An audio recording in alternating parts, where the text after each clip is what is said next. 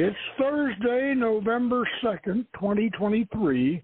This is the Hermetic Hour. I'm your host, Poke Runyon, and tonight we will review and discuss the Illustrated Goetia 2020 by Arundell Overman.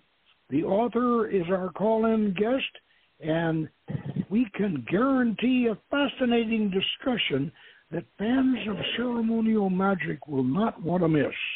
How do the spirits appear? As distorted faces in the magic mirror or as free-floating visions over the triangle?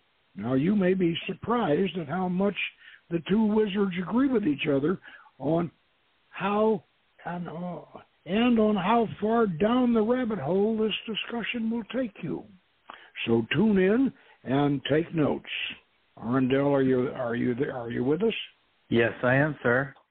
Thank you, Maestro. Okay, what I'm going to do is I'm going to read that letter that I wrote to you, the one that we had trouble getting through to you. I'm going to read that letter to you as a preface, as a preface to our discussion, and then everybody will kind of know where how we got this whole thing started. Okay. Sounds good. And the letter goes this way. Maestro, nosce te ipsum. It was a pleasure chatting with you, and I look forward to our session on the Hermetic Hour. I have sent you a review copy of the Book of Solomon's Magic, 2nd edition, by priority mail, which you should have by Friday. I'm sitting here with my old DeLawrence copy of the Lesser Key of Solomon, Goetia, and I'm recalling how excited I was when I first acquired it in 1970. It was the key that opened the gate for both of us. In your case, you as a natural psychic, it directly transmitted a vision. And for me, a romantic mystic, it provided an intellectual path to the spirit world opened by Crowley's statement, "The spirits of the Goetia are portions of the human brain." Of course, he was wrong. The spirits were aspects of the mind, not of the brain, or at least they were related to aspects of the mind and better described in Jungian than Freudian terms. However, it would be an oversimplification to equate the Jungian collective unconscious with the Hermetic universal mind, although they are certainly linked, and the Goetic spirits certainly reside there in the universal mind. The problem here is that both your psychic free-floating vision of the spirit and my mystic's distortion of facial reflection are both seen and interpreted through our minds along with whatever knowings that they may impart to us. Now, this does not mean that Goetic spirits have no independent existence. Your experience with Asmodeus proves that they do.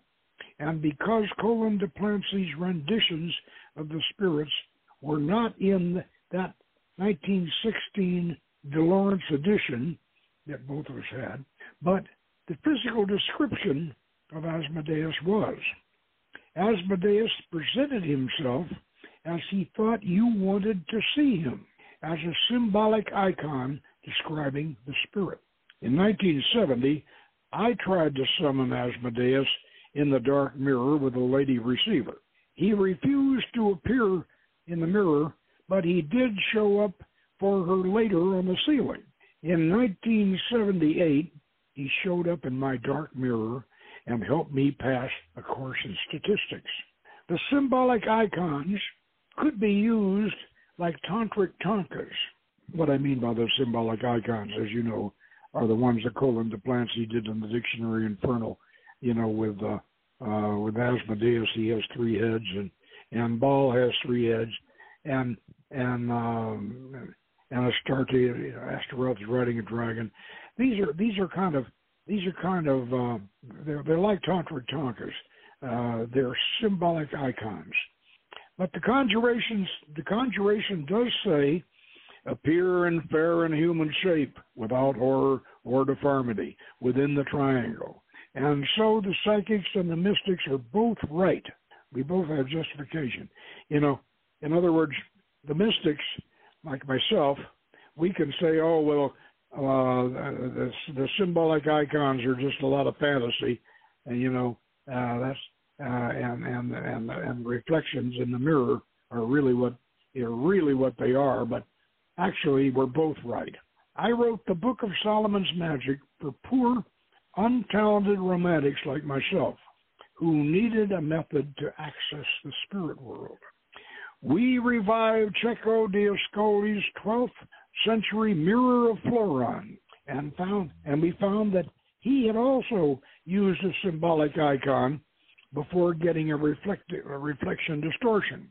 Now, you can read all about that in the latest edition of the Book of Solomon's Magic, second edition, which you'll have hopefully tomorrow in the mail. Now, okay, that concludes the letter, and so let's get right into this. This book of yours, which I want to talk about a little bit, this book of yours, the Illustrated Goetia, and it's available on Amazon. You've written several books, but this is the one that I like this particular one because you've also got your magical biography is in this book, and that's what, and it really connects it to the Goetia, and so why don't you recount for us your first experience, the one that we were talking about in the letter. Recount for everybody your first experience, and then we'll discuss it. All right. Go ahead. Well, let's see here. I was 19 years old, so that's been over 20 years ago, and I was using the book Modern Magic, and it talked about the Goetia, and so I ordered a copy of the Goetia, and it came to my house, and I was at work that day when it arrived, and my girlfriend brought it to work where I was at, and I looked at it briefly, kind of opened a few pages and saw it had some strange-looking diagrams, and it sounded kind of medieval-looking, but I didn't have a chance to read any of it. And so a couple of days later, I was at my house, and my girlfriend was gone for the day at work or something, and I had a completely empty room that I used for my temple, and the book itself was on the floor on the right as you come in the door. And I came in the door of the temple, and it was my intention to study the book that day because it was my day off. And as I was standing there, I saw a cloud of red energy, kind of like an upside-down teardrop, coming out of the Goetia itself. And I stared at it for probably maybe a minute or two. It was quite some distance. It wasn't like a fleeting vision or anything. And I was just like, wow, what is this? It's so amazing. It was a glistening, sparkling red light. And then I heard a voice that said, stand back in the room and I will manifest before you. So I stood back in the room, and the cloud exploded outwards, and there he was. And he had 3 heads. One was a man, one was a ram, one was a bull. And he was, the heads themselves were suspended on the bodies of snakes, which went down to rest on a dragon, which was about the size of an alligator. And the dragon turned its head, and we made eye contact. And this whole apparition was so visible. Of course, it wasn't a solid or material, but it was made out of red light. Everything that all parts of him were completely red light. And I could see individual hairs on his head. He had the hair like a wild man, just sticking out in all directions. And I could see individual teeth in his mouth, and his eyes were looking at me. And it was just so fierce. But I wasn't frightened. I was just completely in awe. And I often describe it like looking at the Grand Canyon or seeing a UFO or something that's just Niagara Falls, something that's just so incredibly awe-inspiring. So I stood there for quite some time. I don't know, it seemed like time just stopped. I mean, I was so in awe, but maybe a couple of minutes passed, and then I heard him physically, with an audible voice to my physical ears say, pick up the book. And I reached down and I picked up the book, and all this time not taking my eyes off of him because I was afraid that if I looked away for even an instant, he would disappear and I would stop seeing this incredible thing. So I picked up the book, and I'm standing there holding the book in my hands, and he says, open the book. And I opened the book sort of numbly, still looking at him, and he says, look down. And I looked down, and at the moment that I looked down, I saw his description for the very first time in the Goetia, and it said, the 32nd spirit is Asmodee. He has this form. He has 3 heads. One's a man, one's a ram, one's a bull. And he's riding on an infernal dragon. And in that moment, I realized that what was in front of me was being described right there in the book, and that this creature was one of the spirits of the book. Now, what happened next, I don't know. I don't remember him leaving. The next memory that I can recall, of course, I've went over this 1,000 times in my head. The next memory that I can recall is my girlfriend came home, and he was still there, and I pointed at him. I said, "Do you see that? He's right there. I've had this experience." I tried describing it to her, and she couldn't see that. And I don't remember doing that, but she told me that years later. She said, when I got home, you were still seeing him, and you pointed at him and said, "He's right there. Do you see him?" And I have always believed that the reason why I don't remember him leaving was that during the time that he was there and how long it lasted, it may have lasted as long as 10 minutes. And during that time, I entered into such a high state of consciousness. Now, I wasn't high on any drugs or anything like that. It was everything was very clear, but like I said, I don't remember him leaving. So that was my first experience with Asmodee. Completely blew my mind, changed my life. Still to this day, is the number one spiritual experience that I've ever had. Well, it was wonderful, and it was. And what is so important about it is that it proves this argument that we've had over and over again. And frankly, we've been accused using the mirror method, using the mirror reflective method. We've been accused of just conjuring something in our own imaginations, and people say, "Oh, it isn't really real." But here you had one, just exactly the way it's been described, and you saw the talismanic image of the spirit, the way it's described in the Goetia, and that proves, as far as I'm concerned, conclusively, and I'll argue this. Any academic professor who wants to argue it, and I think we can convince them that the Goetic spirits have an independent existence. They don't just exist in our minds. They aren't just something that we create in the back of our minds. They relate to something in the back of our minds. That's true. Just like our colleague Lon Duquette says, you all come. Everybody comes equipped with the 12 six-packs of Goetia demons, and it's all in your head, but you have no idea how big your head is. And, of course, that's Lon. I'm sure you've heard that. That's Lon's famous statement. But anyway, this proves, as far as I'm concerned, that they do have an independent existence. And why do I say that? Well, I say that simply because Asmodeus, the independent Asmodeus, the one that's in the universal mind, not just in your mind, he knew somehow you wanted to contact a spirit, and he's a very accessible spirit, and he came to you visually in the image that he thought you would expect, and that it would confirm it as soon as you read the number 9 in the book. Asmodeus is more than number 9. As soon as you read his 34. 34. As soon as you read his précis, his abstract in the book, you would know that this was him, and he would prove it. So he used that talismanic image to prove his existence, and in doing this, he also proved to me that these spirits do have an independent existence. And let me ask you this. What? Let me ask you this. What's the difference really between a ghost of a human being and a Goetia spirit if it's not just size.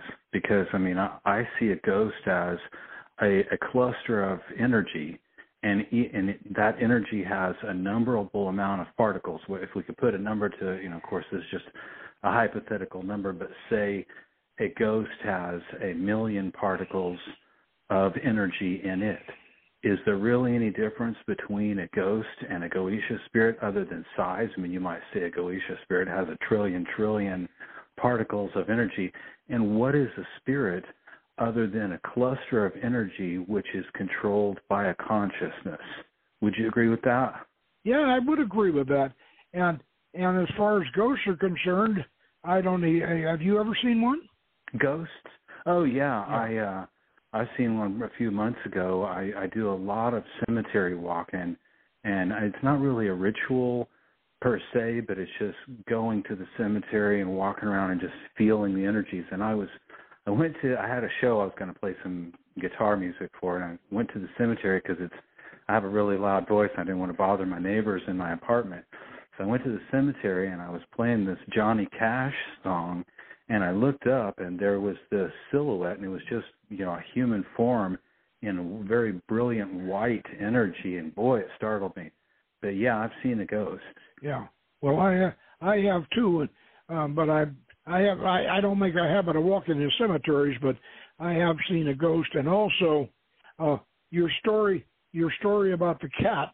When you accidentally ran over the cat to make the lion skin. Yeah. Right. Yeah. Well, I had a situation where I had a pair of Great Danes, a male and a female Great Dane that one of my members had given me, and my wife, my ex-wife, or former wife, she had wanted a little kitten, and she had this little kitten, and my dogs got in the house and tore the kitten to pieces, and of course that was terribly traumatic for my wife and all that, and I got rid of one of the dogs as a result.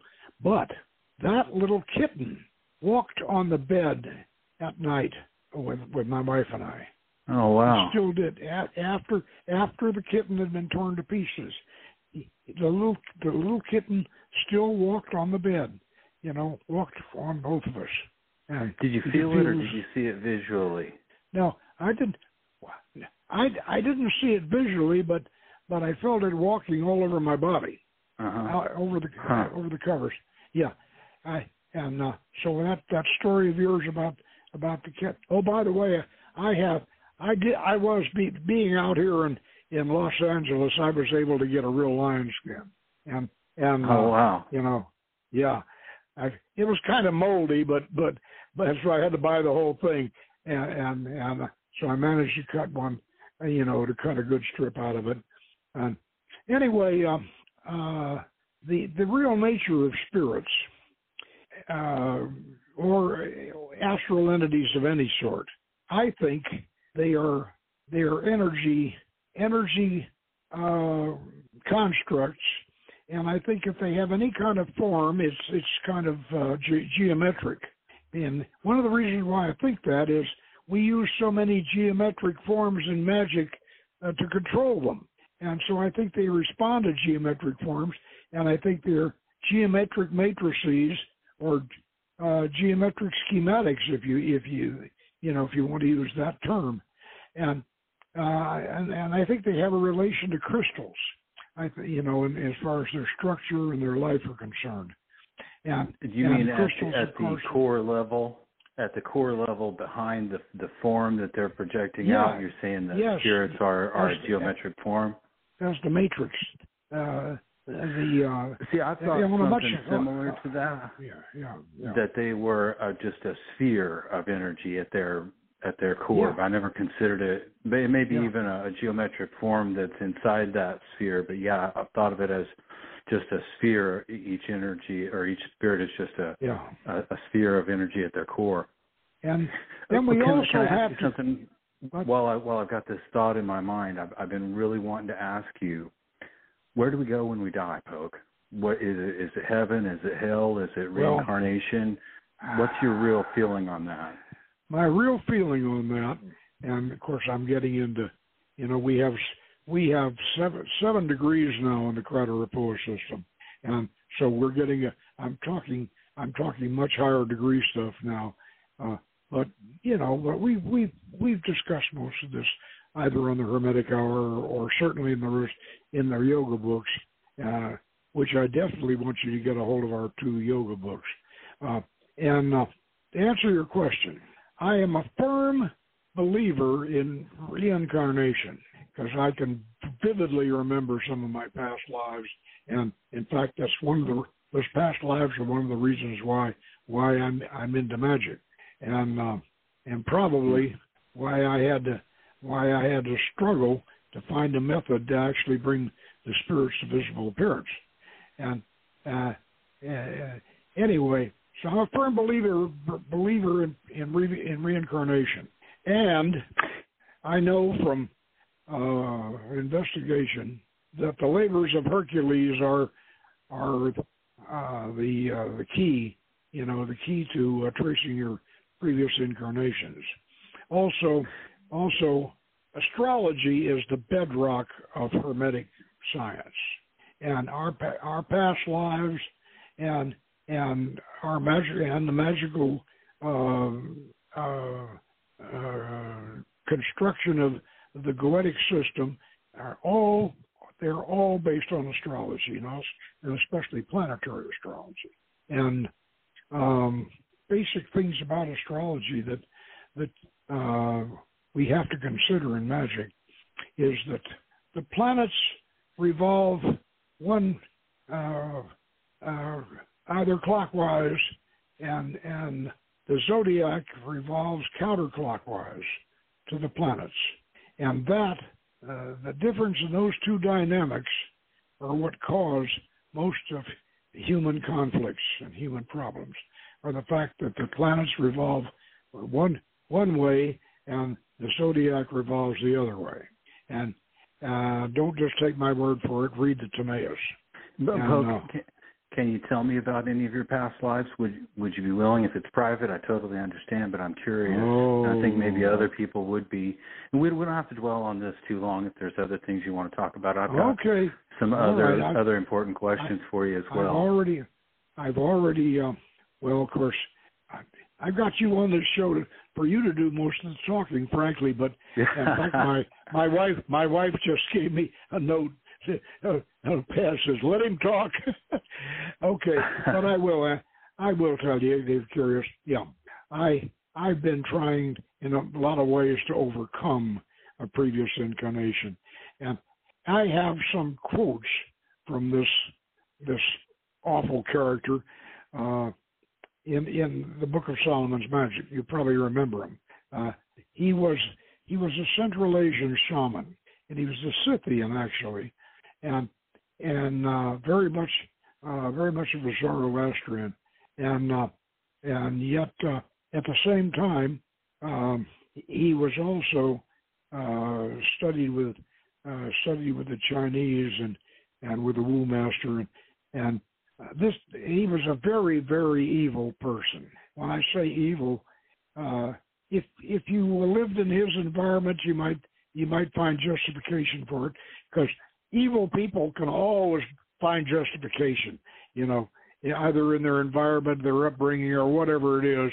But this guy really was what we would consider evil, and so that's his life, a lot of which I have recovered, and I don't, it wasn't fun recovering it.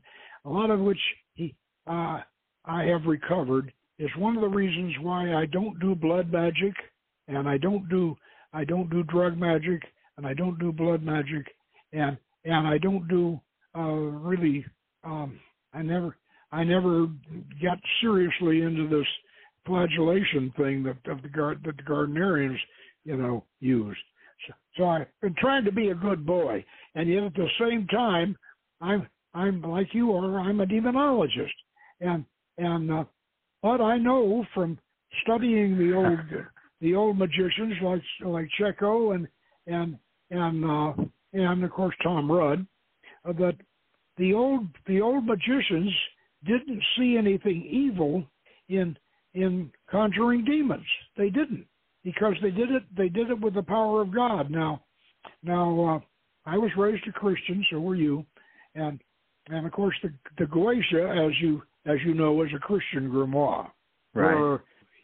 And I think that's one of the places where our colleague, our friend and colleague Steve Savdo, he was raised in a Jewish home, and consequently he wanted his goetic spirits to be in the cliff, to be from the cliff off. And that's an easy mistake to make, because Rudd even made that mistake. The Kabbalah got so mixed up during the Renaissance period. The Kabbalah was so mixed up that the European Kabbalists didn't really realize the difference between the Qliphoth and Tartarus, and yet the Goetia spirits are not in the Qliphoth; they are in Tartarus, and that's a much nicer and more comfortable place to be in than the Qliphoth. Yeah, I don't associate the Goetia spirits with the Qliphoth myself. That they're just different areas that got mixed together sometime in the 1800s. Yeah. But the Qliphoth it's a world of disease and cancer and decay and awful things, and I don't necessarily think that the Goetia are old gods to me, and I don't view the old gods as evil. They may be wild, but nature is wild. I mean, a lion is wild, but there's a difference between that and the way the Qliphoth is described, for sure. Absolutely. There's a question that's been really on my mind, and we've talked about this a little bit briefly on the phone earlier today, and that's that you told me that you believe that Yahweh is the demiurge. And I ask this because I want to get to a second question. Is first, if you can, I'd like for you to explain a little bit about how you see the demiurge, because I always kind of avoided Gnosticism. I know it's out there, but it's never something that I've studied into. And I hear people talking about the demiurge as the evil creator god. But the question that I want to get to is, traditionally, angels are seen as messengers or servants of Yahweh. And I've noticed that of course, you have the Amashao, the pagan tetragrammaton that you've developed, and you seem to avoid Yahweh completely, but you don't, if I'm correct, you don't see the angels as serving Yahweh. Is that correct? Yeah. I see the angels in the higher levels of the tree as serving Elyon, of serving the Most High God, and on down. Are you referring to Elyon as being El in the Canaanite pantheon, the father of El and Elyon are synonymous, and so they're the same being. Is that the same as Allah? I'm going to tell you, the same as what? Allah, the Muslim god, is El of the Canaanite pantheon. No, I don't know. So I think totally different. I think Allah, the Muslim Allah, is pretty much been kind of cast or colored by Yahweh and Jehovah more than Elyon. There's some similarity, and I've let that similarity. Some of my Muslim friends, I've kind of emphasized the similarity between Elyon and some aspects of Allah, but there's more, as far as I'm concerned, and I've read the Quran. As far as I'm concerned, there's Allah, and at least, especially in their interpretation of Allah, he's more like Yahweh than he is like Elyon. El was considered the compassionate, that was his appellation. They said El the compassionate, and that was never Jehovah.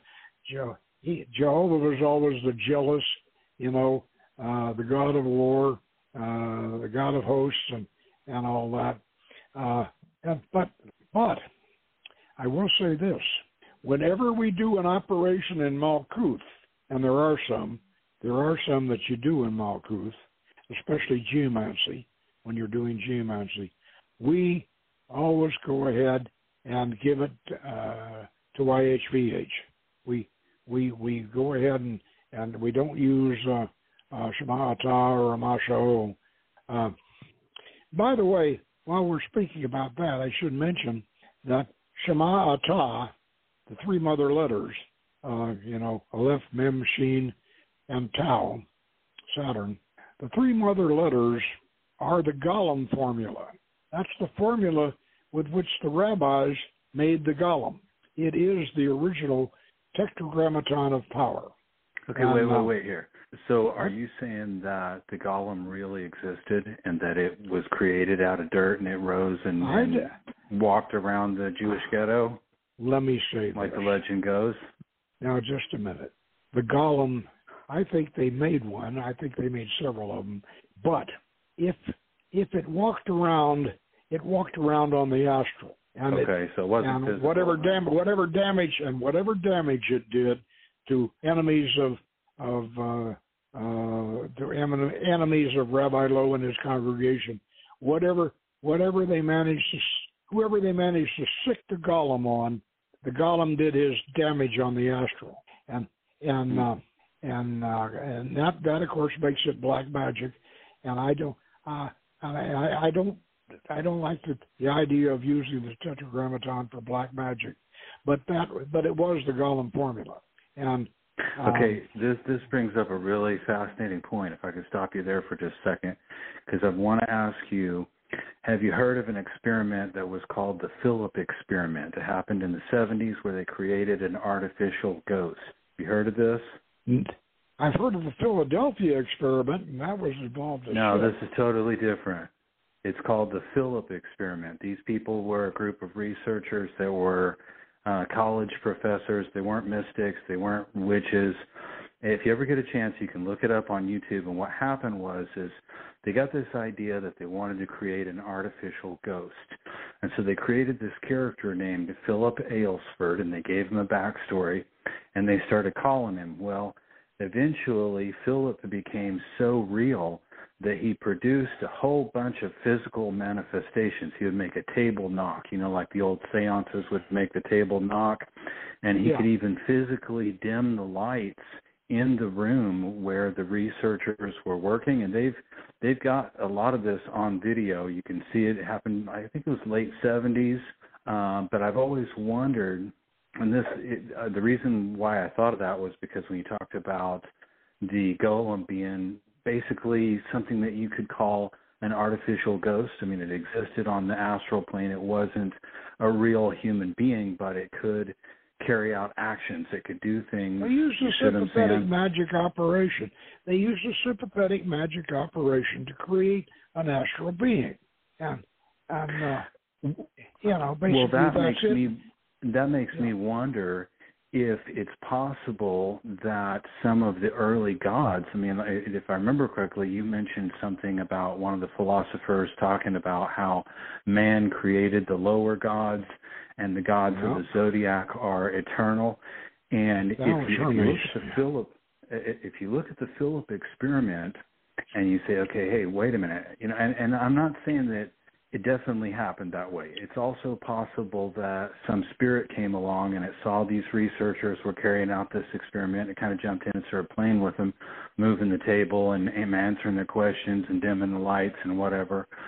But what a thought that occurred to me that was really amazing, I thought, is that if they could create an artificial ghost named Philip and it really did have these powers, you can see this stuff on videotape and it moving the table and such. If those group of 7 or 10 researchers could create Philip, well, what about the possibility that an entire culture like the ancient Canaanites could create a god called Baal, for instance, that could have so much power that it could actually manifest a lightning bolt or other miraculous things within a temple? You see what I'm getting at?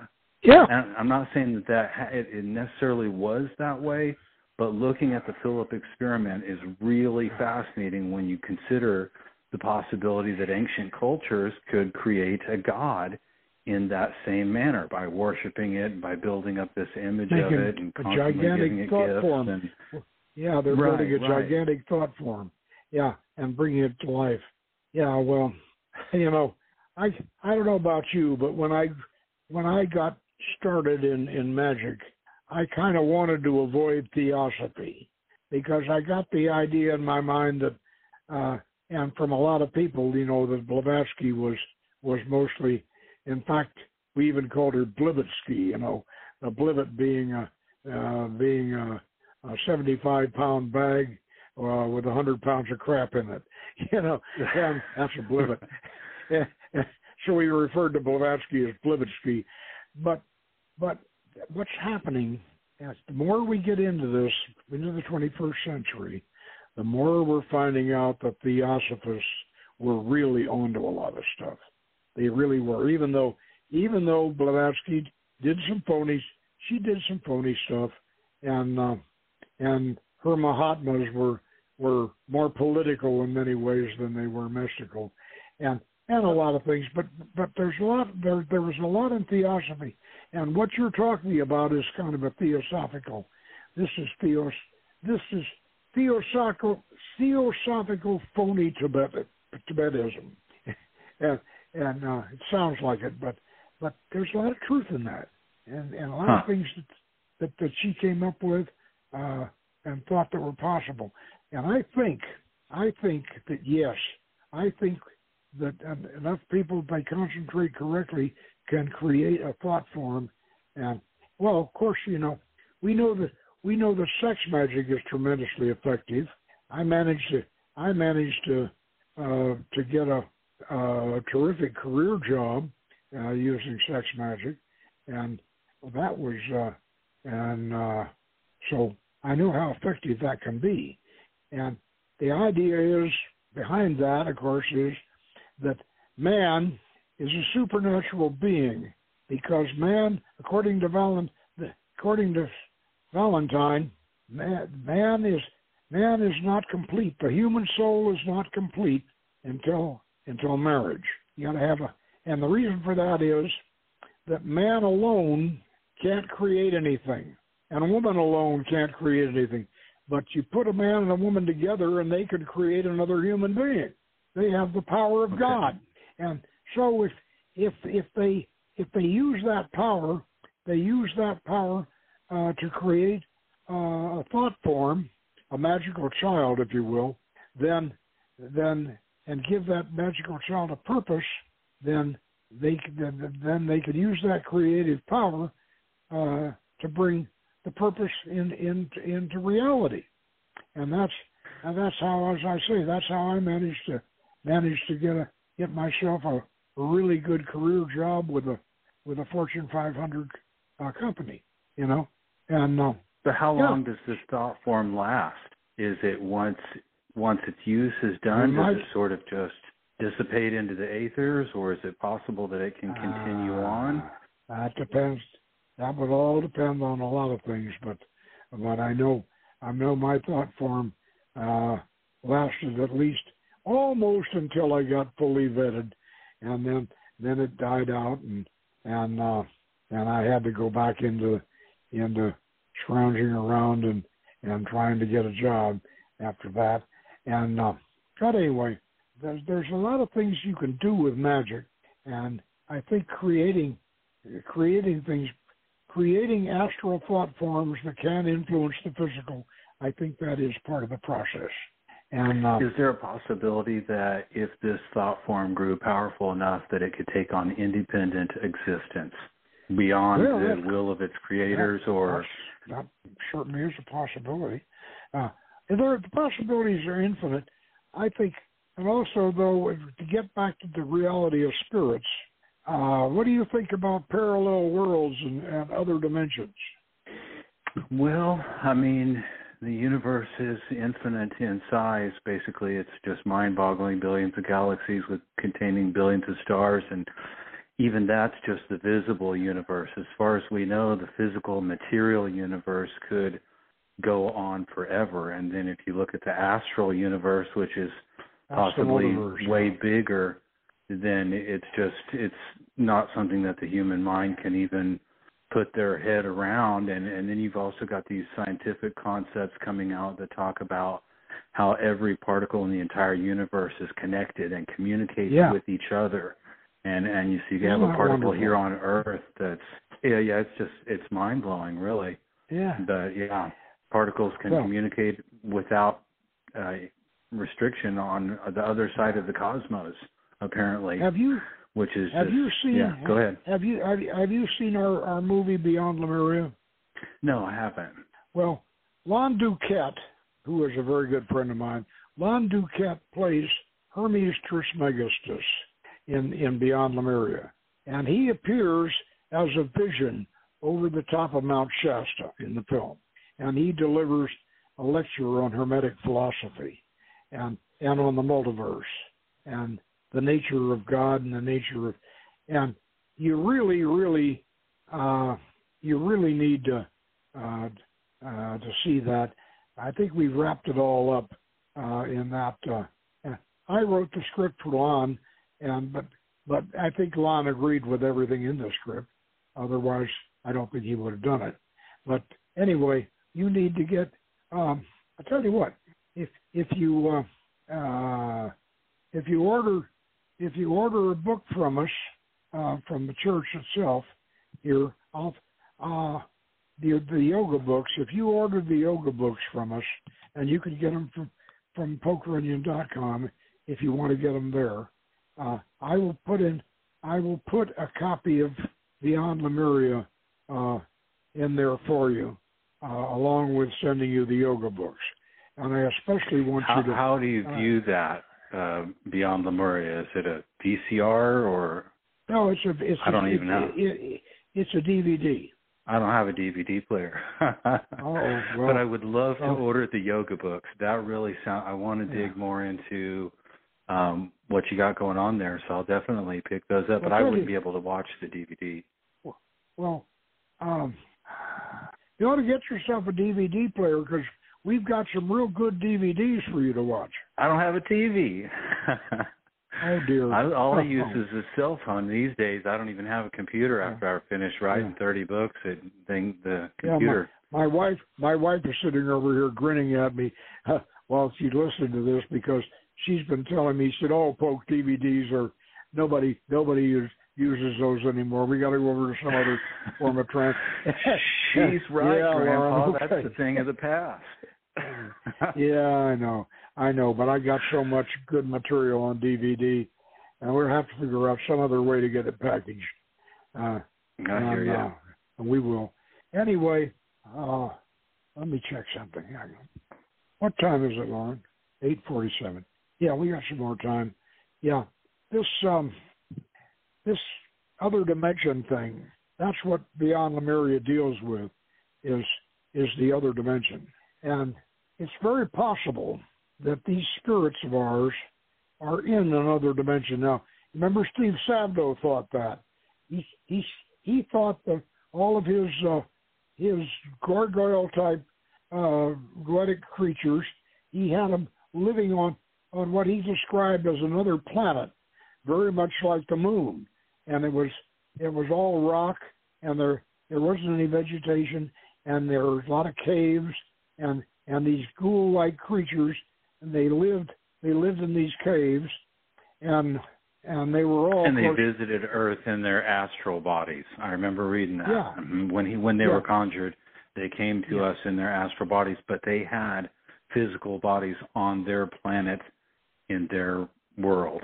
That's a fascinating what he said. idea. And that's very possible. That's not. I don't know if that's the experience with the creatures, but I save it out, and I'm not knocking his work. I greatly respected it. It was a really awesome book when I first read it, but he didn't see any of the Goetia spirits in their traditional forms as the way they're described. I know. And that was always kind of something that pushed me back because I did, and it wasn't just Asmodee, but years later as I built the equipment and I was doing lots of these locations, I've seen, for instance, Furfur run through the room as a full-size deer. It was just incredible, made out of light, as a deer would run, just like 2 or 3 bounds, leaped across came from the right side and jumped over the triangle and then went off into the wall on the other side. I totally did see him.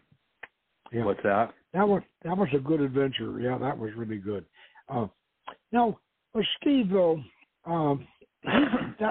that's what he's talking about is a possibility that there could be counterparts, and we could have astral forms from counterparts.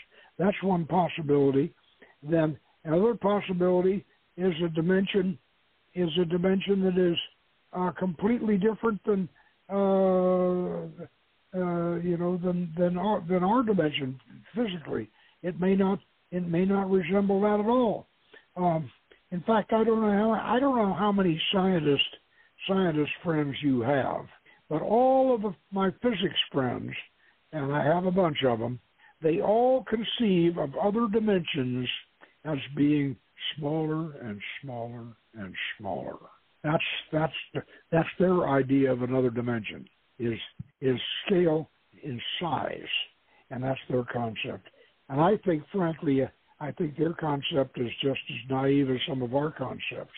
But you don't want to tell them that because, if they're scientists, they usually think they know everything. But I've heard, I don't know, this leads me to a question, and we don't have to dwell on this too much, but I don't know how much you're aware of some of the recent videos that the United States government has released of these unidentified flying objects, or if you know too much about the case of what they call the Tic Tac flying UFO.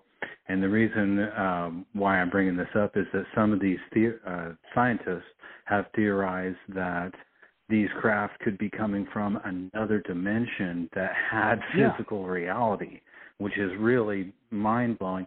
And I wanted to ask you, just real quickly, what's your general opinion on aliens? Do you think the planet is being visited? Okay.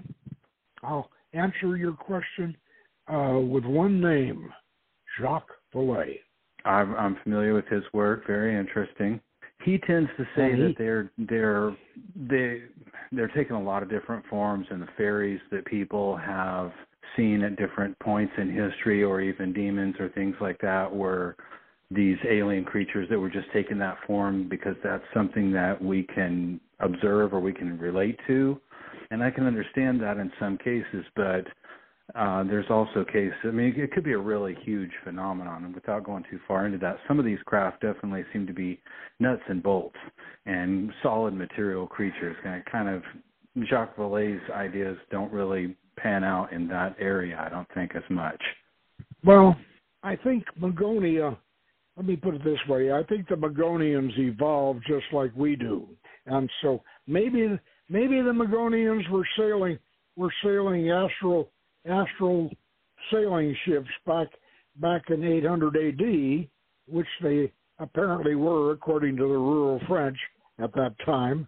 But by now, by our present era, the Magonians could have evolved a hell of a lot better technology than astral sailing ships. So just a quick yes or no, do you believe that there are aliens visiting planet Earth? I'm just curious. Yes. This isn't really... Oh, okay, so that's a yes, possibly many species? Well, I think Bird certainly ran into the Aldebarans or the Nordics, if you want to go that way. I think he did, and I think Maria, the lady of the Brill Society, I think she was into something, and so I do think that the Aldebarans, and I've had a couple of adventures that way myself. We have a soul travel boat which we use for the higher planes of the tree of life, and then I decided that we were going to go far. We're going to try to go farther. So, because when I was a kid, our version of Star Wars when I was a kid was Flash Gordon, and I grew up with all those old Buster Crab Flash Gordon serials, and I was fascinated with them. Okay, so I found a little Z4 rocket ship model the rocket ship that Zarkov supposedly built in Flash Gordon and went to Mongo.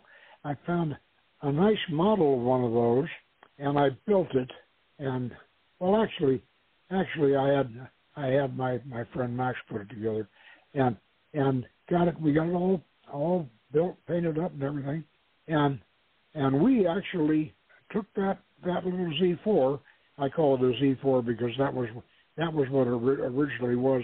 Flash Gordon, Universal didn't make the Z4. It was made by Fox for a movie a few years earlier called Just Imagine, and so Universal bought the whole rocket from them.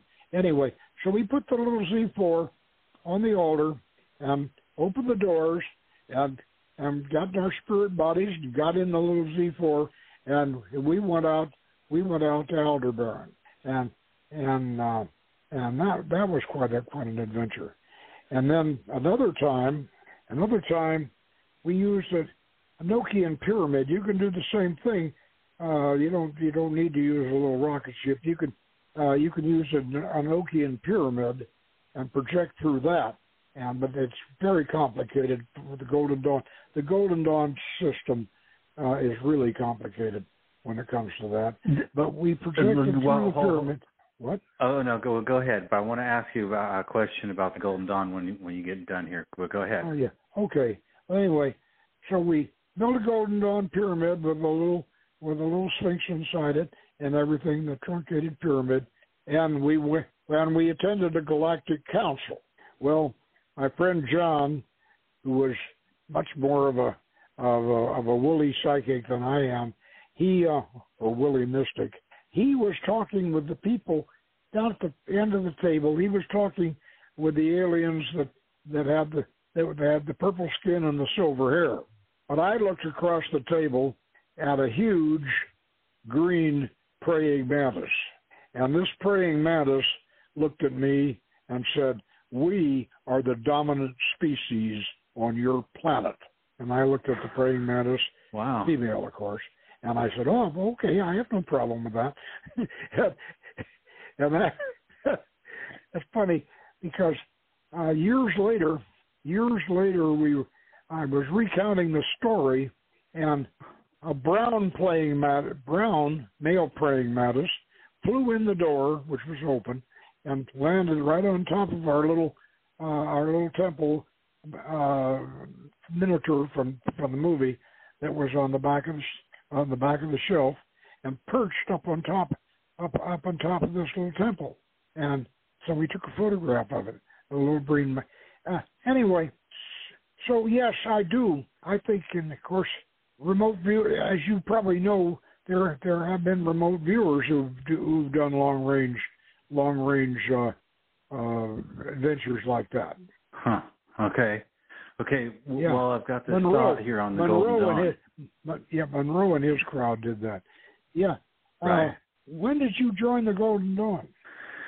Oh, gosh, it's been over 25 years ago. I spent 18 years in the Golden Dawn, and I worked with I don't know if you knew a guy named Robert Zink that was running a Golden Dawn order. Bob Zink. Oh, yeah. I know Bob. Yeah, I was in the Bob Zink order, and I went to the temples in California and in Chicago and even up into Canada.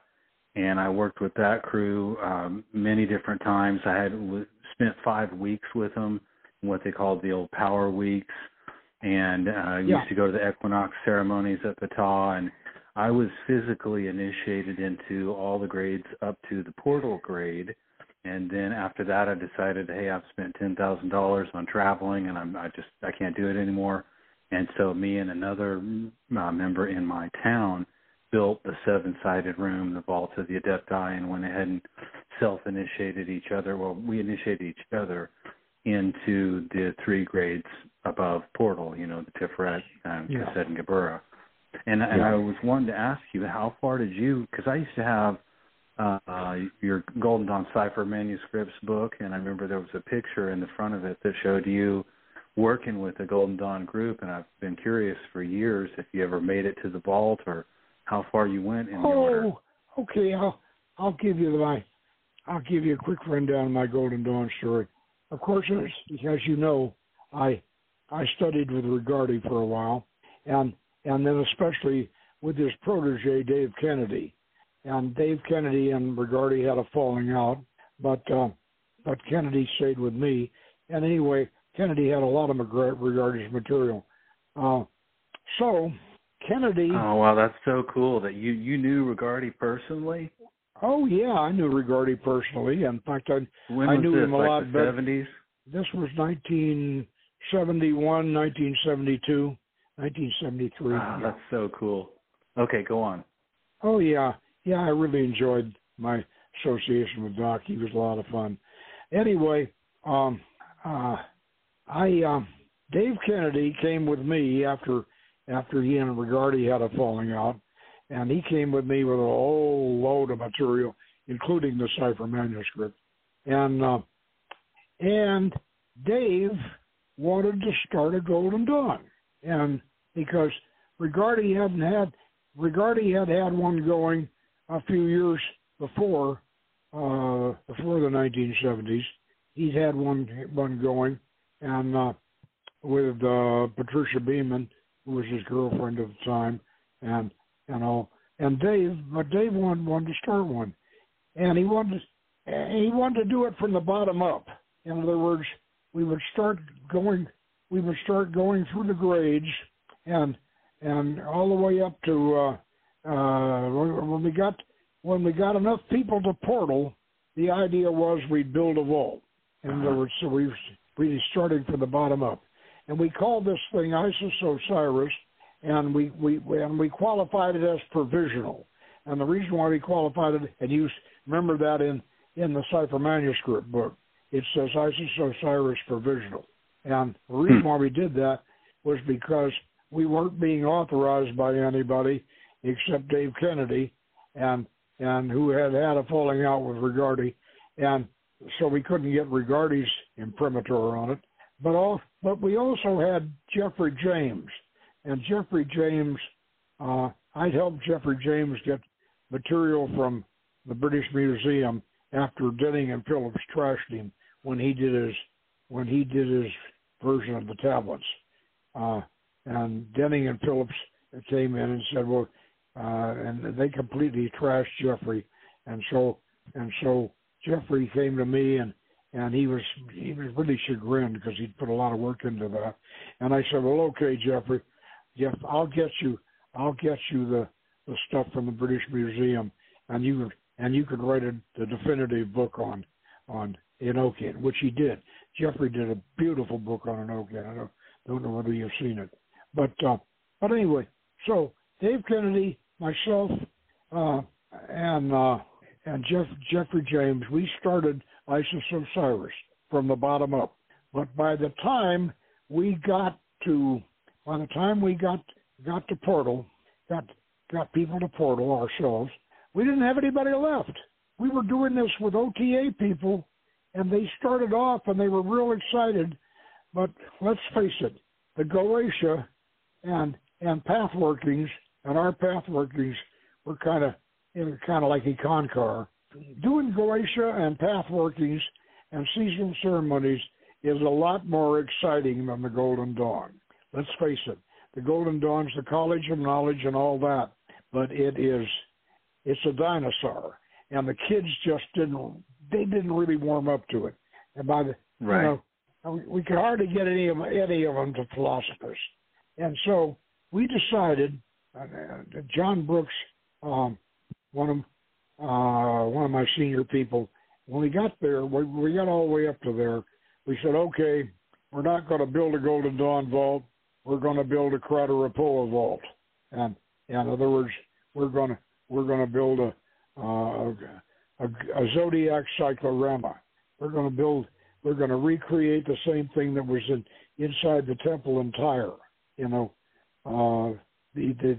The initiatic interpretation of the zodiac. That's what we're going to do. So instead of building a Golden Dawn vault, we went ahead and we built the Crowder pole vault. But anyway, after that, I got back into masonry. I had been in masonry for in the Scottish Rite for a while and doing a lot of stuff, and then we tried to do a $1,000 a plate dinner to save Manly Hall's library, and Grand Lodge wouldn't let us do it, so I dropped out of masonry. I got real mad because we promised Manly that we'd help him and everything, and I just dropped out of masonry for about 10 years, and then I finally met a Golden Dawn adept, Merrick Hamer.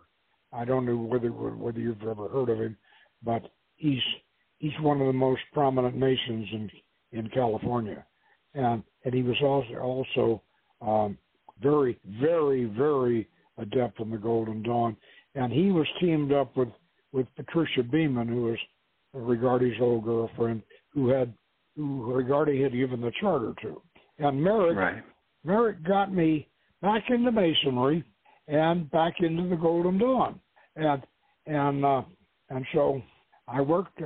I didn't claim any grades. I just started all over again, and because Merrick and Patricia were, they were Golden Dawn professionals, and so I figured I'm just going to go ahead and start over again. And I worked my way all the way up through it. And so right now I'm the imperator, and Merrick is premonstrator, and Patricia passed on a couple of years ago. So we have the Los Angeles Temple out here. Oh wow, that's cool. Yeah, so that's where we're at in that. I see. What time is it, Warren? What? Yeah, well, it looks like our hour's just about gone, but we're going to do this again. Yeah, man, I really had a great time. Thanks a lot for answering my questions and letting me pick your brain, and yeah, it was really cool. Appreciate it. Yeah, well, this has been great. So let's keep in touch. Now I got your email figured out, and so we can keep in touch. And I really, really want you to get our yoga books. For sure, yeah. I'll definitely get a hold of you sometime this week, or find those on your website and get those ordered. Feel free to have me back anytime. I still got a bunch of questions written on my board here that we never got a chance to get to tonight, so there's plenty more things I'd love to ask you. Well, we'll do it again, and maybe we'll get Steve, see how Steve's doing. I know he just published a deluxe edition of his book, so maybe he's. I'll talk to you some more about that off the record, but maybe we can get him, and we'll have some kind of a Goetia symposium going with Lon and Steve and you and me. That'd be interesting. Yeah.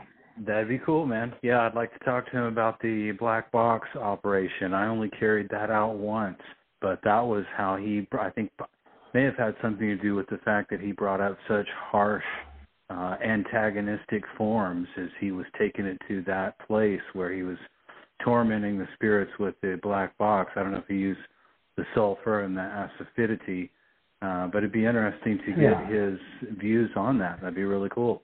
So, yeah. Well, I can tell you right now that he actually, if he gets mad enough at the spirit, he'll actually burn the spirit sigil up.